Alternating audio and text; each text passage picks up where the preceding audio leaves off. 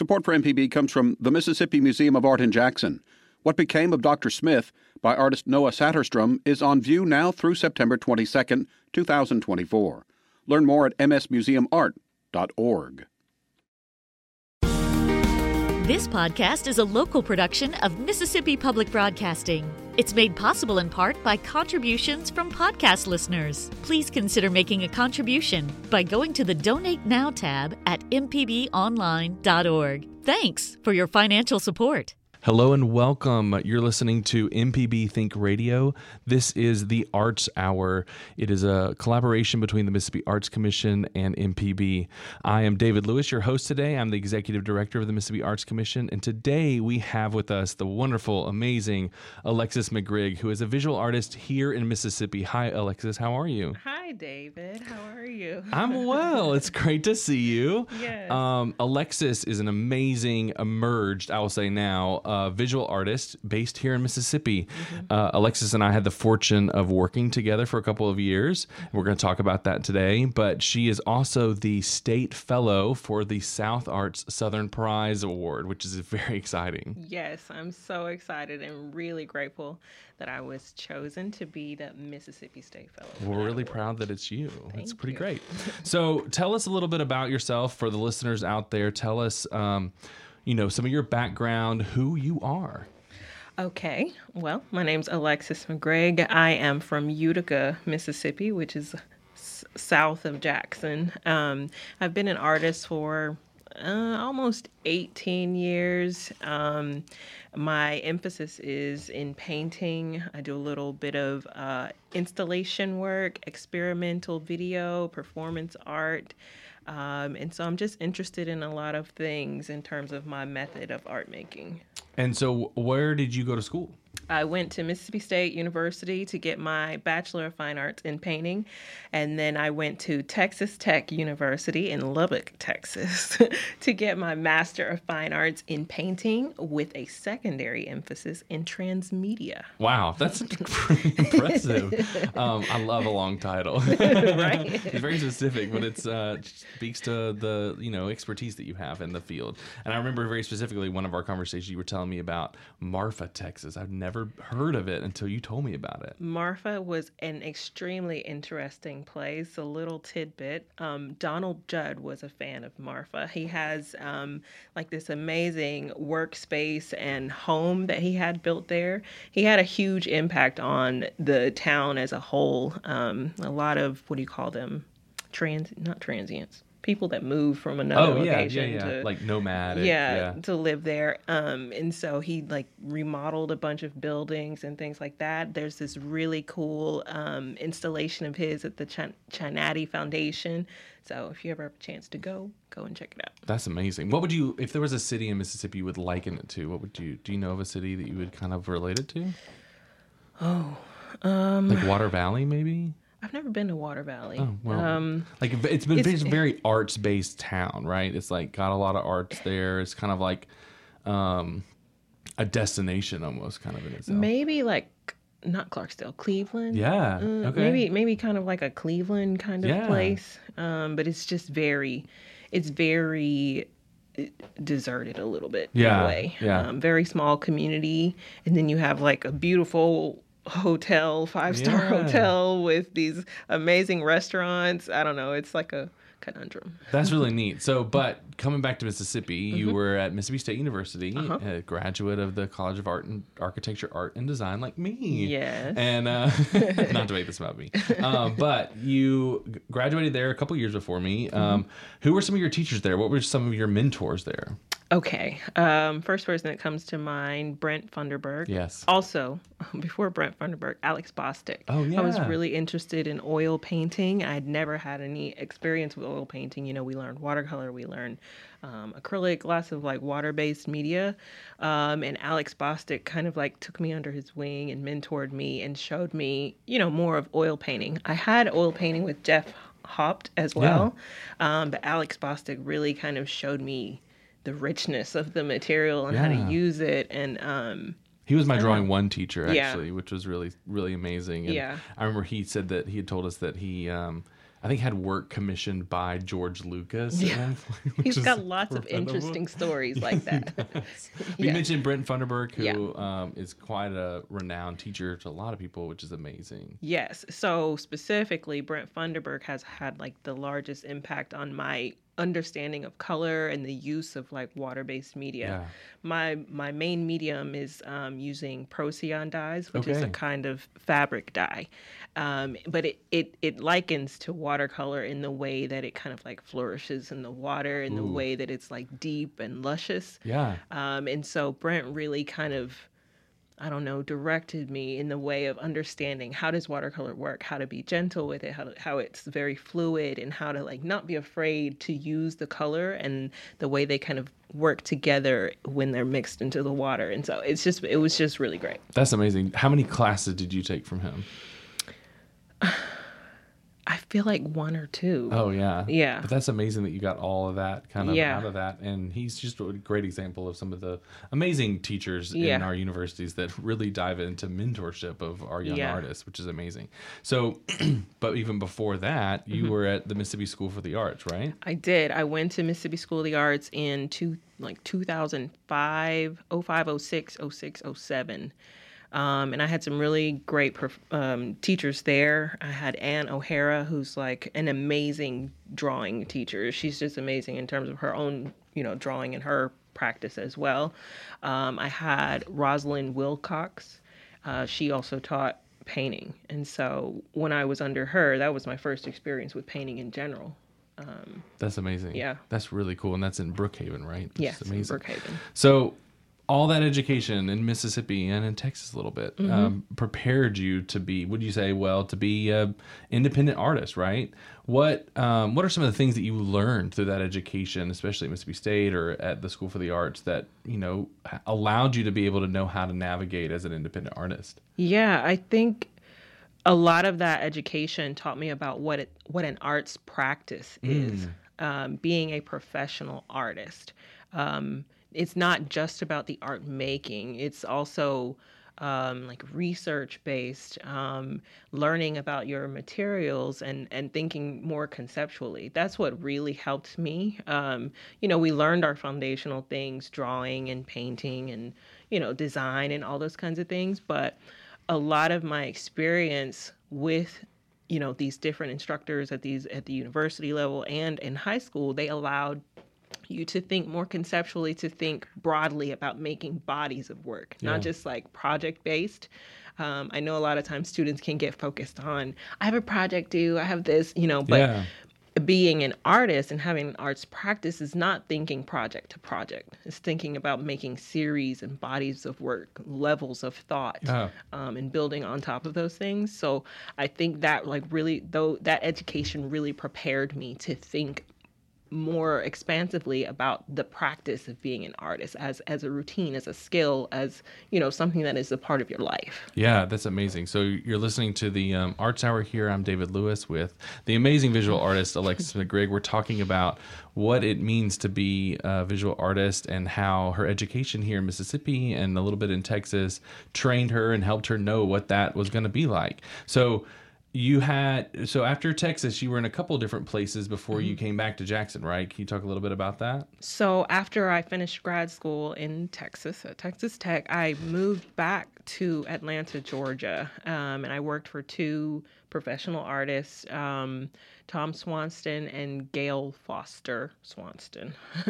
But it was a really interesting time to be able to learn, what does a professional artist studio look like? Right. And so I had that experience, and then I eventually had to move back to Mississippi to help my mom. She became ill, so yeah, and that kind of changed my trajectory. It did, but it led you, our paths crossed at that point, which is exciting. You were working at the Smith Robertson Museum as a curator, right? Yes, I was working at Smith Robertson as a curator and using a lot of my design background. So a lot of people don't know, before I studied painting, I was studying graphic design. So I have like this balance of graphic design and sort of this administrative background, but also this, direction of painting as well. Yeah, and then you handed me, I remember I think it was Charlene, the director at the time, was handing me like something you had made, and I was like, this is a really amazing person, and I need her to be on the team. So you joined the rest of the team as the art gallery or the art center manager, and we got to work together for a couple years, which is really exciting. So during that time, though, is kind of when you started to see what that body of work, right, was going to become, and then it started to take notice, right? So tell us a little bit about kind of high level. We'll get into the deep of it, but since then, where has your work started to show up since then? Usually kind of at a high level. So like through this period, so there was a period between grad school and me coming back here. It was kind of like a stillness, I was like on pause basically in my studio practice, and leading into the pandemic, I had this opportunity of space to work, to think, to get back to what I was supposed to be doing, which was painting. And I had this opportunity with the Mississippi Museum of Art where they did this Makers in Your Space project, which they basically just wanted to see me in my arts practice working. So I made these paintings outside, out in nature in my grandmother's yard. And those paintings ended up being in an exhibition with Christie's. And after that exhibition with Christie's, it was like the door just flung open. It was just like all the opportunities just came flying in. And it was just kind of like a reminder that, hey, this is what you're supposed to be doing. When you're not doing what you're supposed to be doing, it's kind of like nothing. You're not going to get an answer. Right. But if you want the opportunities have to find you working. Wow. And so that was kind of like the spark that lit the fire of what's burning right now. Yeah. So from there, where were some of your exhibitions in New York? After that, I had an opportunity to show my work with Richard Bieber's gallery in an exhibition called Wealth Surrounds Me. And after that exhibition, Richard offered me the opportunity to be represented by his gallery, which then prompted my very first solo show in New York. And then along came a partnership with Almin Reich Gallery. We did a couple of their group shows, a couple of fairs, and then I had the opportunity to have a solo exhibition with Almin Reich Gallery in Paris, France. And then the opportunity to be represented by Almin Reich Gallery in Europe and Asia. So all of these like major things just kind of like flourished after that project with the Mississippi Museum of Art. That's pretty incredible. What were, at that time, I remember it was, the pandemic lockdown. What were some of the sort of guiding themes or sort of inspirations for you to create that work? I don't think there was anything during the pandemic. It was like a continual thought that I had been having about my work in general that sprung from grad school. In grad school, I was talking about this idea of Blackness. And during the pandemic, I kind of just continued in that same thought that I was thinking, but expanding on this idea of celestial space and still thinking about this parallel of Blackness and an idea of celestial space and how those two work together. And the ideas have, transformed over time in thinking about like parallel worlds, alternate universes. It was just kind of like it grew on its own. That's pretty amazing. So we've talked a lot about kind of, the things that you've had, the exhibitions that you've had going on.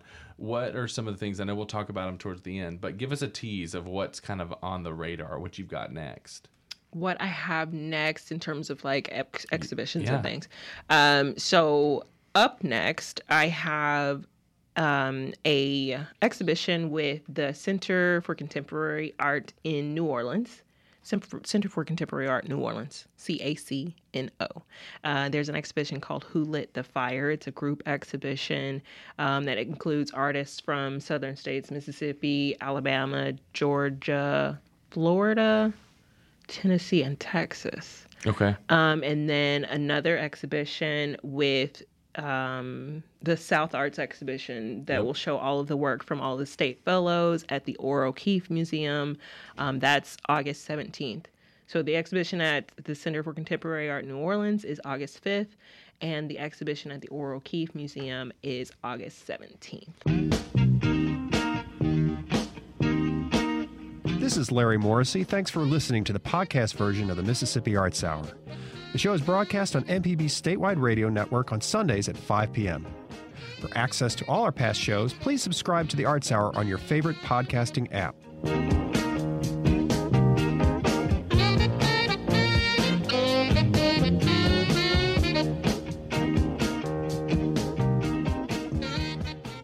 Join us each week for Everyday Tech on MPB Think Radio. We have an IT expert, a computer repair ace, and we troubleshoot your problems on the phones as well. Everyday Tech, Wednesdays at 10 on MPB Think Radio. Download the podcast now or listen on YouTube on the MPB Think Radio channel.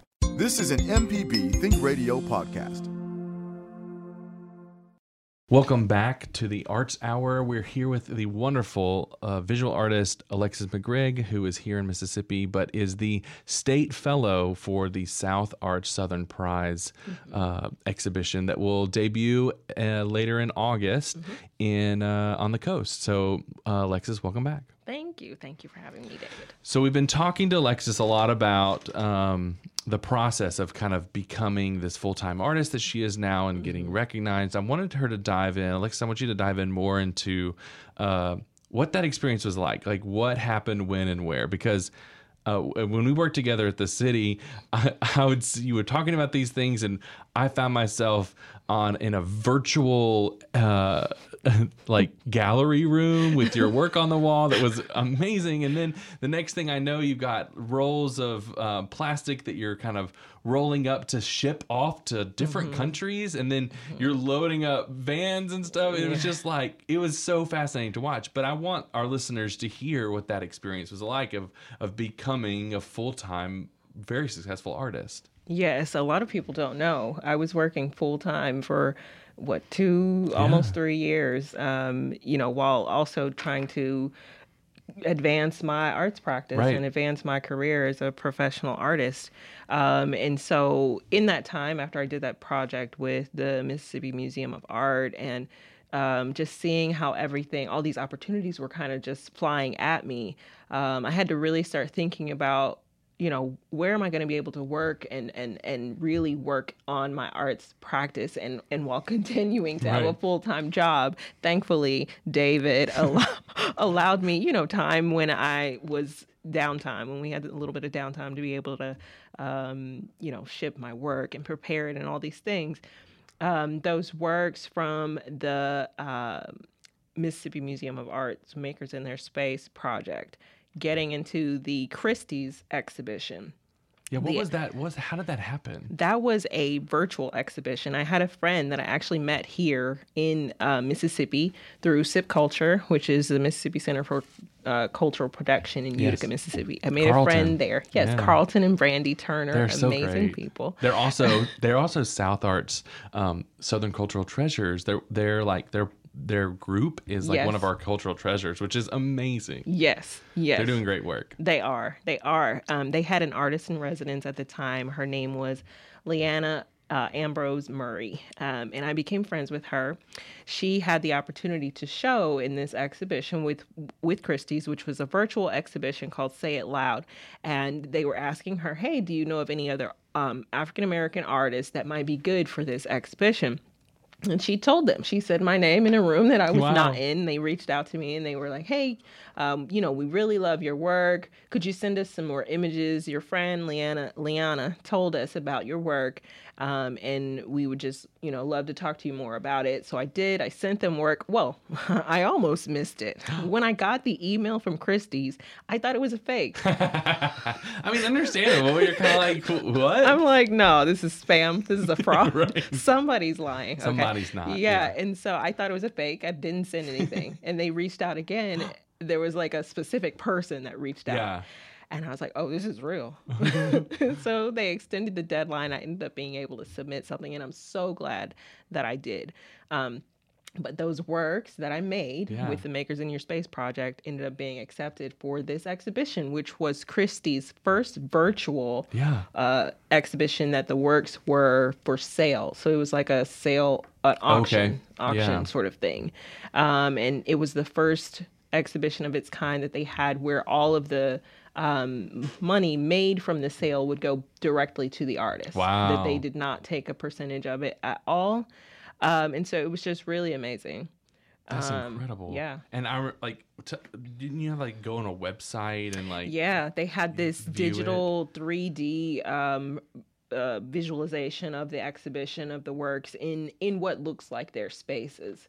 And so you were able to, even though we weren't able to physically go to the spaces, they had this 3D mock-up of it where you could just, go on your laptop and look at the exhibition live. That's so crazy. That's really, and they sold, right? Yes, they sold. Both of them sold on the first day or something.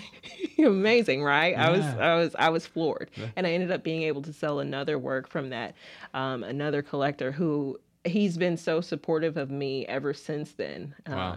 Whenever I'm in New York, he always comes. You have collectors now. I know. So what was after that?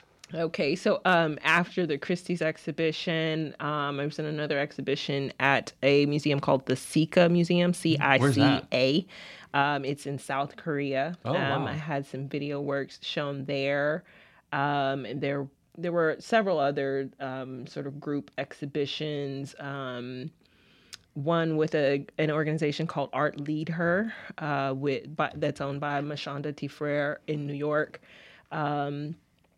And then there was the Untitled Fair in Miami. And then that sort of led to the solo show with Almin Reich, which was January of 2022. Okay. Yeah.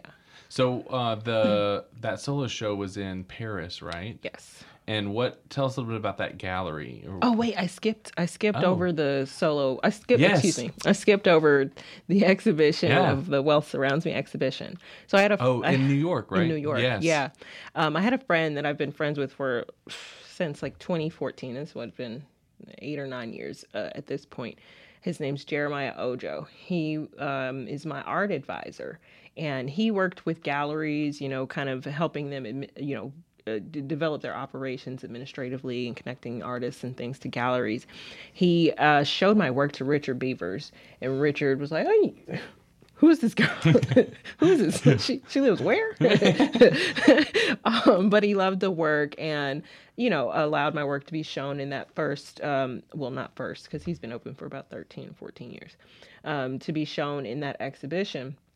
And there was such great reception from kids, adults, collectors, everything. And because of that great reception, he then invited me to have a solo exhibition and representation that following May. So it happened pretty quickly. Yeah, All it of did, this has just happened super fast. It's been really amazing to watch. Yeah. So you're listening to the Arts Hour here. We're with Alexis McGrigg. I'm your host, David Lewis, with the Mississippi Arts Commission. Mm-hmm. So Alexis is talking us through kind of the journey of the past 2-3 years that has really launched your career as a visual artist. And we've gotten up through a couple solo shows. Talk to us about the Paris solo show. Okay, so the Paris solo show was still during the pandemic. I actually wasn't even able to get there during the opening of the show because of, COVID happened. There was some spikes and things. But that was a really great exhibition. It was a sold out exhibition. Wow. And they said, people were extremely receptive of the show. When I did get there to see it, people were just stopping on the street, looking in, they were just very curious. And it was mind-boggling, I guess, to be able to see my work in this other space. I always say it's so different from me being able to see my work on display. It's a different experience when I'm seeing it in my studio. Yeah. When I see it all prepared and it's stretched and it's framed and it's under the lights and all those things, it's I don't know. It feels like an out-of-body experience. Which is so interesting for the theme of kind of which is very much, a lot of your work is about sort of the out-of-body experience, kind of viewing, which is such a cool way to interact even with your own artwork. Yeah. A lot of my work focuses around thinking about Blackness as an experience, as a metaphor or a parallel to this idea of celestial space and moving and journeying through space, but also thinking about the soul and how that exists without the body, and how, if we are able to see what a soul would look like, what does it look like as it journeys through space, and how does that relate to my own personal experience? How does that relate to the experience of other Black people? So yeah, it's like having an out-of-body experience, seeing myself, see myself do these things. It's interesting. That's pretty amazing. So, you talked a little bit about what I think is so striking about your work. And, well, first off, where can people find your work? Like if they wanted to go online and look at what your style is, where would you send them? I'd send them to my website, Here we go. which is www.alexis, ALEXIS, McGrigg, McGrigg.com. Or people follow me on Instagram to keep up with whatever I'm doing. What's your handle on Instagram? It is at Alexis McGrigg. Same, spelled the same way. Same way. Mm-hmm. So you talk a lot. You talked even about the way that watercolor influences your work, and it is very easy to see that in the work. The way that sort of you play with. You talked about dyes and the way that I know there's like a lot of chemical processes that you work in, and the way that it sort of expresses. What are some of the characteristics of that process that drew you to it, that seem to speak to what you were trying to convey? Well, watercolor was my first baby. It was my first love. And if you've worked with watercolor, there's something that happens when you introduce, watercolor is like these small little fluid tubes, and it only takes a tiny little droplet of it in order for it to make, this expanse of color. But there's something that happens when you introduce just a droplet of the pigment in the water, and the way that it just rushes and expands in water. Yeah. When I see that, and then I think about that kind of movement, and when I think about the movement of space and journeying through space, or if I see a soul in space, if I imagine in my mind's eye a soul in space and it has this aura or this kind of like light beam expanding out of darkness, that is what it looks like. Yeah, that's amazing. And I mean, you get that because then you have these sort of figures that start to form. But, do you usually let the figure find itself, or do you kind of have an idea about that? I don't usually have an idea about what the forms are going to look like. It's kind of like I'm waiting for the canvases to speak to me. Yeah. I work in these kind of like layers, building up what I think of as this kind of depth of space. Yeah. And then there's a certain point in my process where it's kind of like I can see that these figures are starting to form, but I never know what shape they're going to make. It's kind of like they're waiting on me to do this process so that they can come alive. Yeah. And then when I see them, I just see them for a moment, whether they're more realistic, more human looking. That's kind of like what I'm looking for. I think of them as trying to take on a human form. Yeah. Because the shapes of the way that I think of souls, they're kind of these ambiguous, like morphing fluid forms, and they're trying to take on a human shape. So I'm looking for them, and they're looking for me. Well, and it's very evident in the work. I mean, it is not clear. It is that comes through very evidently, the way that the layering is there, and it starts to reveal something, but it's not quite so hard-lined as oftentimes in watercolor. It isn't so hard-lined. Sometimes it is, sometimes it isn't. That sort of ambiguity is very apparent in the way that the work starts to reveal itself. And I just think the experience of your work is quite powerful. I think that's what people respond a lot to, is that they see...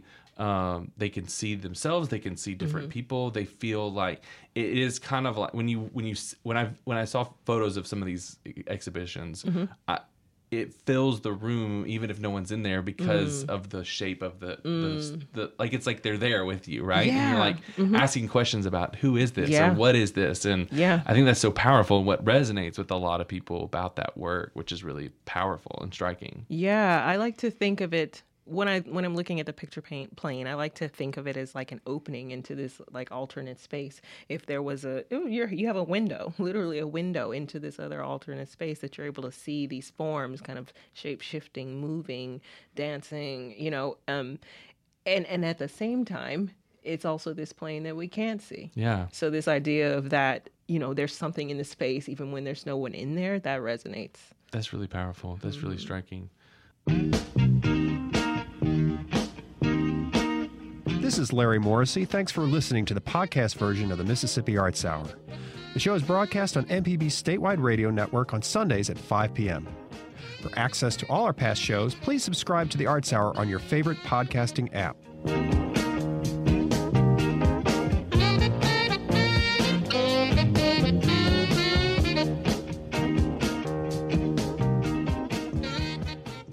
Hi, I'm Walt Grayson. You can now listen to the wild, weird, and wonderful stories of Mississippi with Mile Marker. Some of the big names that travel up and down the highways, obviously Elvis and Johnny Cash, and you have Jerry Lee Lewis, Carl Perkins. Join me as we hit the roads of Mississippi on Mile Marker. Johnny Cash suggested that Carl write a song called Blue Suede Shoes. That was all kind of created there in Amory. You can listen by going to mpbonline.org/radio or by using your favorite podcasting app. This is an MPB Think Radio podcast. Welcome back to the Arts Hour here on MPB Think Radio. I'm your host, David Lewis, the Executive Director of the Mississippi Arts Commission. And I have with me Alexis McGrigg, who is I say now, emerged visual artist, Mississippi, born, educated. She's like I just think you're amazing and your work is amazing and you're representing us so well, Alexis. Thanks for talking to us today. We've talked a lot about, your work, the inspiration of your work, where it's been and the journey of you coming to here. But you have some amazing things here on the horizon. Let's talk a little bit about that. So just this week or this past week, it was announced that you have a residency coming up. Can you tell us about that? So I recently received an award for residency with SIP Culture, which is the Mississippi Center for Cultural Production, Carlton and Brandy Turner again.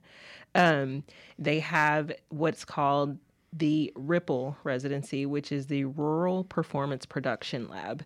It's a 3-week residency that they offer an opportunity for artists from different states in the region, the opportunity to come and work on projects that are related to telling narratives about rural living, rural life, or about your families or things of that nature. And so I'm going to be doing that residency for 3 weeks, and I'm going to be working on a short film. Yes, this is amazing. That is about my family and our ties to Utica, Mississippi. So I'm really excited about that. That I cannot wait. Count me in, tune me in. Like, that's going to be amazing because I know you have a pretty rich history of your family being in Utica, and that's where a lot of your family is and lives, and we've talked a lot about that. That's pretty special. So you will be there for 3 weeks? 3 weeks. Yeah. So what all, and you'll be like recording, or what's going to happen in that time? Yeah, I'll have a film crew. ASVP Visuals will be doing the filming for me. I'm also having some sound done by Tyler Tadlock. I'm so excited about that. That's amazing. So we'll be doing some filming and working on the sound, and I'll be sort of compiling all of this kind of like documentary footage of myself, but also incorporating some of my experimental video, a little bit of installation and performance, and using all these sounds and things to create this sort of short film that is a little bit of an insight to my family. And the Oscar goes to, this is going to be incredible. So what was it like? So how often do they do this fellowship? How often do they do it? I don't know if it's like they do it every year. Okay. So they have like 3 periods that they, 3 sessions of it. So there's the session, that's the summer session, a fall session, and I think either a winter or spring session. Okay. So they've done it previously. They did it last year and a few years before that. So it's a yearly thing. Are you the only artist, or are there multiple? No, I think there's more artists that are in line. I'm not sure if we'll be there at the same time, but there are several artists that will be doing the residency. There might be 1 or 2 artists at the same time, and then in the next session, a couple of artists in the next session. That's really cool. That's really amazing. Right around, like down the street, basically. That's incredible. So, and then, you really didn't even talk, you have all these world travels with your work, but your work has also been, we talked about Paris, we talked about New York, and South Korea, but we hadn't talked about Brussels or London, right? So tell us a little bit about Brussels, the experience there, and London, and has your travel influenced the work that you do? So my most recent solo exhibition was in Brussels, Belgium in January of 2023. How many pieces was in that show? There were 19. Wow. You kind of usually do 19 pieces, right? Is that kind of a number? Or am I it just making depends. that It up? depends on what medium you're using. Like, yeah. like Amy Sherrill, I think she only makes like 6 to 8 paintings a year. Wow. And it's different. Everybody's process is different.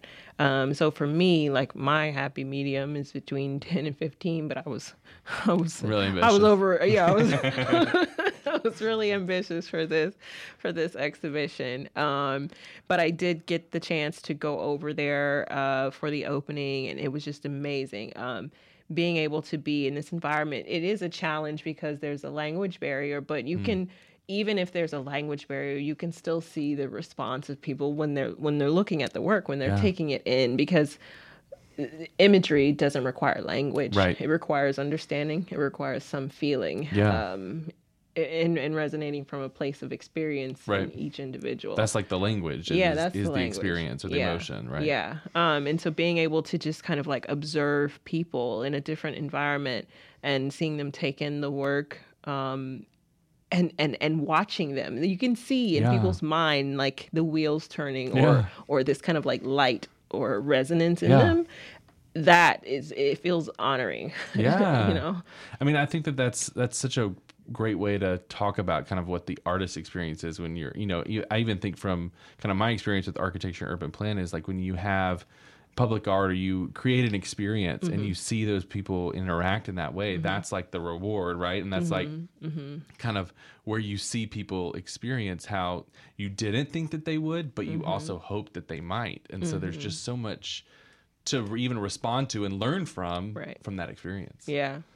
And they have they have questions, they want to know what were you thinking? Where were you? Because when they understand like what you were thinking and the direction that you were trying to go with the work, it gives them more insight, and sometimes it makes it stick even more because they understand the artist, they understand our language and what resonates for us. Right. Something I always say is when you make from a place that's true for you, it will always resonate in a place that's true for others. That's really great. Actually, it's funny because yesterday we had Landon Bryant of Landon Talks on our Ask a Professional. We just had him on recently, and he was talking about the moment that he took off was when he became really authentic about who he was and saying the things, and he found his voice. And so I think it's interesting that from you as a visual artist creating works of art, from him to creating his own art and being creative in a social media context, the core thing is like having your authentic voice represented, which is what strikes people so much. That's really powerful. Yeah.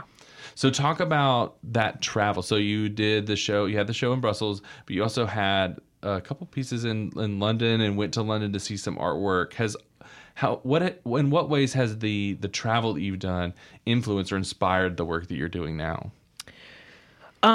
So I will say, I had a video work that was showing at the Black Cultural Archives in London, but I also was able before that to go and visit London and go to the Tate Modern, the Tate Britain, and seeing artists there, like the work of Frank Bowling, John Akomfra, seeing those artists. There was another amazing artist that I came upon. Her name's Cecilia Vicuña. She had this jaw-dropping installation. She's speechless, y'all. She had this jaw-dropping installation at the Tate Modern in this like large atrium breezeway thing. Wow. The installation had to be like 20 or 30 feet in the air. Wow. And there were these kind of like vines and ropes and cotton and all these sort of like different like textured materials, and seeing it, and there was sound involved, and I just stood there. It was like I couldn't breathe. And seeing that, because it's really good for me to go other places and see, work involved, installed in different ways, and seeing how people are thinking about materials and how they're being installed. It's really helpful for me because I don't get get the opportunity to do that. I don't get the Right. opportunity to see those things when I'm here. So it kind of just like, I don't know, it's like a bomb goes off in my head. Yeah, it's like of inspiration. And yeah. just kind of like, I felt that before, especially when you travel. It's like, wow, you see a different perspective. You talked about language. It's like you see how other people, engage with art or space or whatever it can be. Sometimes overwhelming. It can stop you dead in your tracks, right? Yes. It's just like, you're like, whoa, this is so powerful. Yeah. It's pretty amazing. So you're listening to the Arts Hour here on MPB Think Radio. I'm your host, David Lewis, with the visual artist Alexis McGrigg, who's based here in Mississippi. We're so proud of her. She is, as I mentioned a couple of times, the South Arts State Fellow for the Southern Prize. So I'm going to take a little bit of time to explain what that is, and then we'll talk a little bit about what that process is going to be over the next couple years. So South Arts is a regional arts organization that represents 9 southern states, and Mississippi is one of them. And they have a bunch of different programs. So they are like the NEA or MAC, like Mississippi Arts Commission, and they provide grants to artists and arts organizations.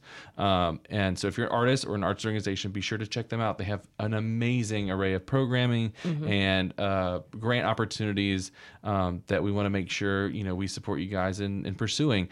One of those amazing programs is the Southern Prize. I'd say first, another amazing program we've talked a little bit about is the Southern Cultural Treasures, which is a new program and features Brandy and Carlton Turner's SIP Culture, but also the B.B. King Museum and Cultural Center. So we got some great Mississippi representation at South Arts. But the Southern Prize is an award for visual artists that is given each year, and there are state fellows, a representative from each state that is selected to sort of be a finalist for the prize. And Alexis is our new state fellow, and so what that means is that she has work that is sort of curated, right? So some of your existing work from collectors, right? And it will be on display at the O'Keefe Museum of Art beginning in mid-August, along with all of the other states' representatives. And this is actually the kickoff event, which is really cool. So we get to kick it off. Yeah. The award will be announced there. Of course, we're all rooting for Alexis. And so we hope you'll join us. But it will be there at the O'Keefe Museum of Art. And then it will travel right around the South in different museums. Do you know some of those museums? I don't know what the other museums are. I know last year, they started off at the Hambidge Center of Arts in Georgia. Okay. So other, regional museums. Yeah. And so, Alexis, what was, what drew you to kind of say, I'm going to apply for this? So I was looking for, other opportunities for funding for projects, which I have a project that I have in mind since I've received this award from South Arts.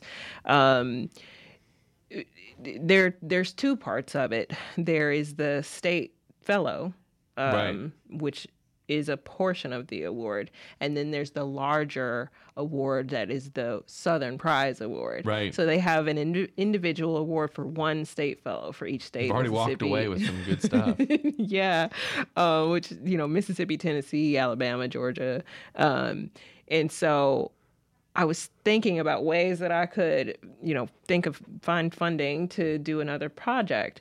And so I learned about South Arts after I learned about the Mississippi Arts Commission award.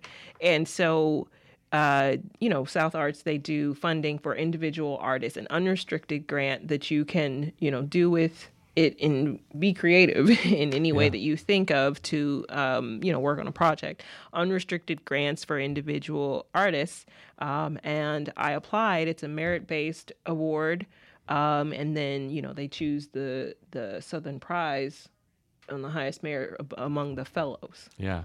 That they've selected. It's pretty amazing. And so we're all rooting for you. And you'll be able to see the work. It'll be across the South. I mean, we hope you go see it on the coast. It'll be up for quite a minute. And then we'll go around for, I think, 2 years or something. I think that they've kind of got some things lined up, which is really exciting. If you were to give some advice to another Mississippi visual artist out there interested in applying, what advice would you give them? I would tell them to consider submitting things that will allow them to see like a cohesive body of your work. Right. Like a you talked about the body of work that Yeah. talks about something, right, more conceptual, right? Yeah. It's really important, I think, when applying for grants and things to submit things that allow the reviewers to see your work cohesively. Yeah. Submitting like a tied body of work, not just like this piece from this body, this piece from this body, because they need to be able to see your train of thought and the development of your work even. Right. So submitting works that might seem like related in themes or conceptual idea or imagery, like over a period of time, is a good thing to try to do. That's amazing. So thank you, Alexis, for being with us. Again, you can catch her work very soon here on the Mississippi Gulf Coast at the Orr O'Keefe Museum of Art. Mm-hmm. You can join us at the kickoff on August 17th down at the museum. Alexis will be there. I'll be there. Mm-hmm. I think we're going to have some other people there. We're excited. All of the state fellows will be there. They will announce the prize winner. It's very exciting. So be sure to check that out. Alexis, where can people find your work even beyond that, or on the website? You gave the website. Yes. My website is www.alexismcgrigg.com, or you can connect with me on Instagram. I always respond to people, or just follow me if you want to see what I'm doing. My Instagram handle is @AlexisMcGrigg. Or, if you want to learn more, you can always contact my galleries, which are Richard Beaver's gallery in New York. He represents me in the United States. And then also Almeen Reich Gallery. They represent me in Europe and Asia. Well, you've been listening to the Arts Hour here on MPB Think Radio. I've been your host, David Lewis, Executive Director of the Mississippi Arts Commission, and our wonderful guest today, Alexis McGrigg, who is a Mississippi visual artist. Thank you again, Alexis, for being with us. Thank you so much for having me, David. And we'll see you next week. Thanks again. Thanks for listening to this MPB Think Radio podcast. MPB depends on support from listeners, so if you can, please contribute today at mpbonline.org.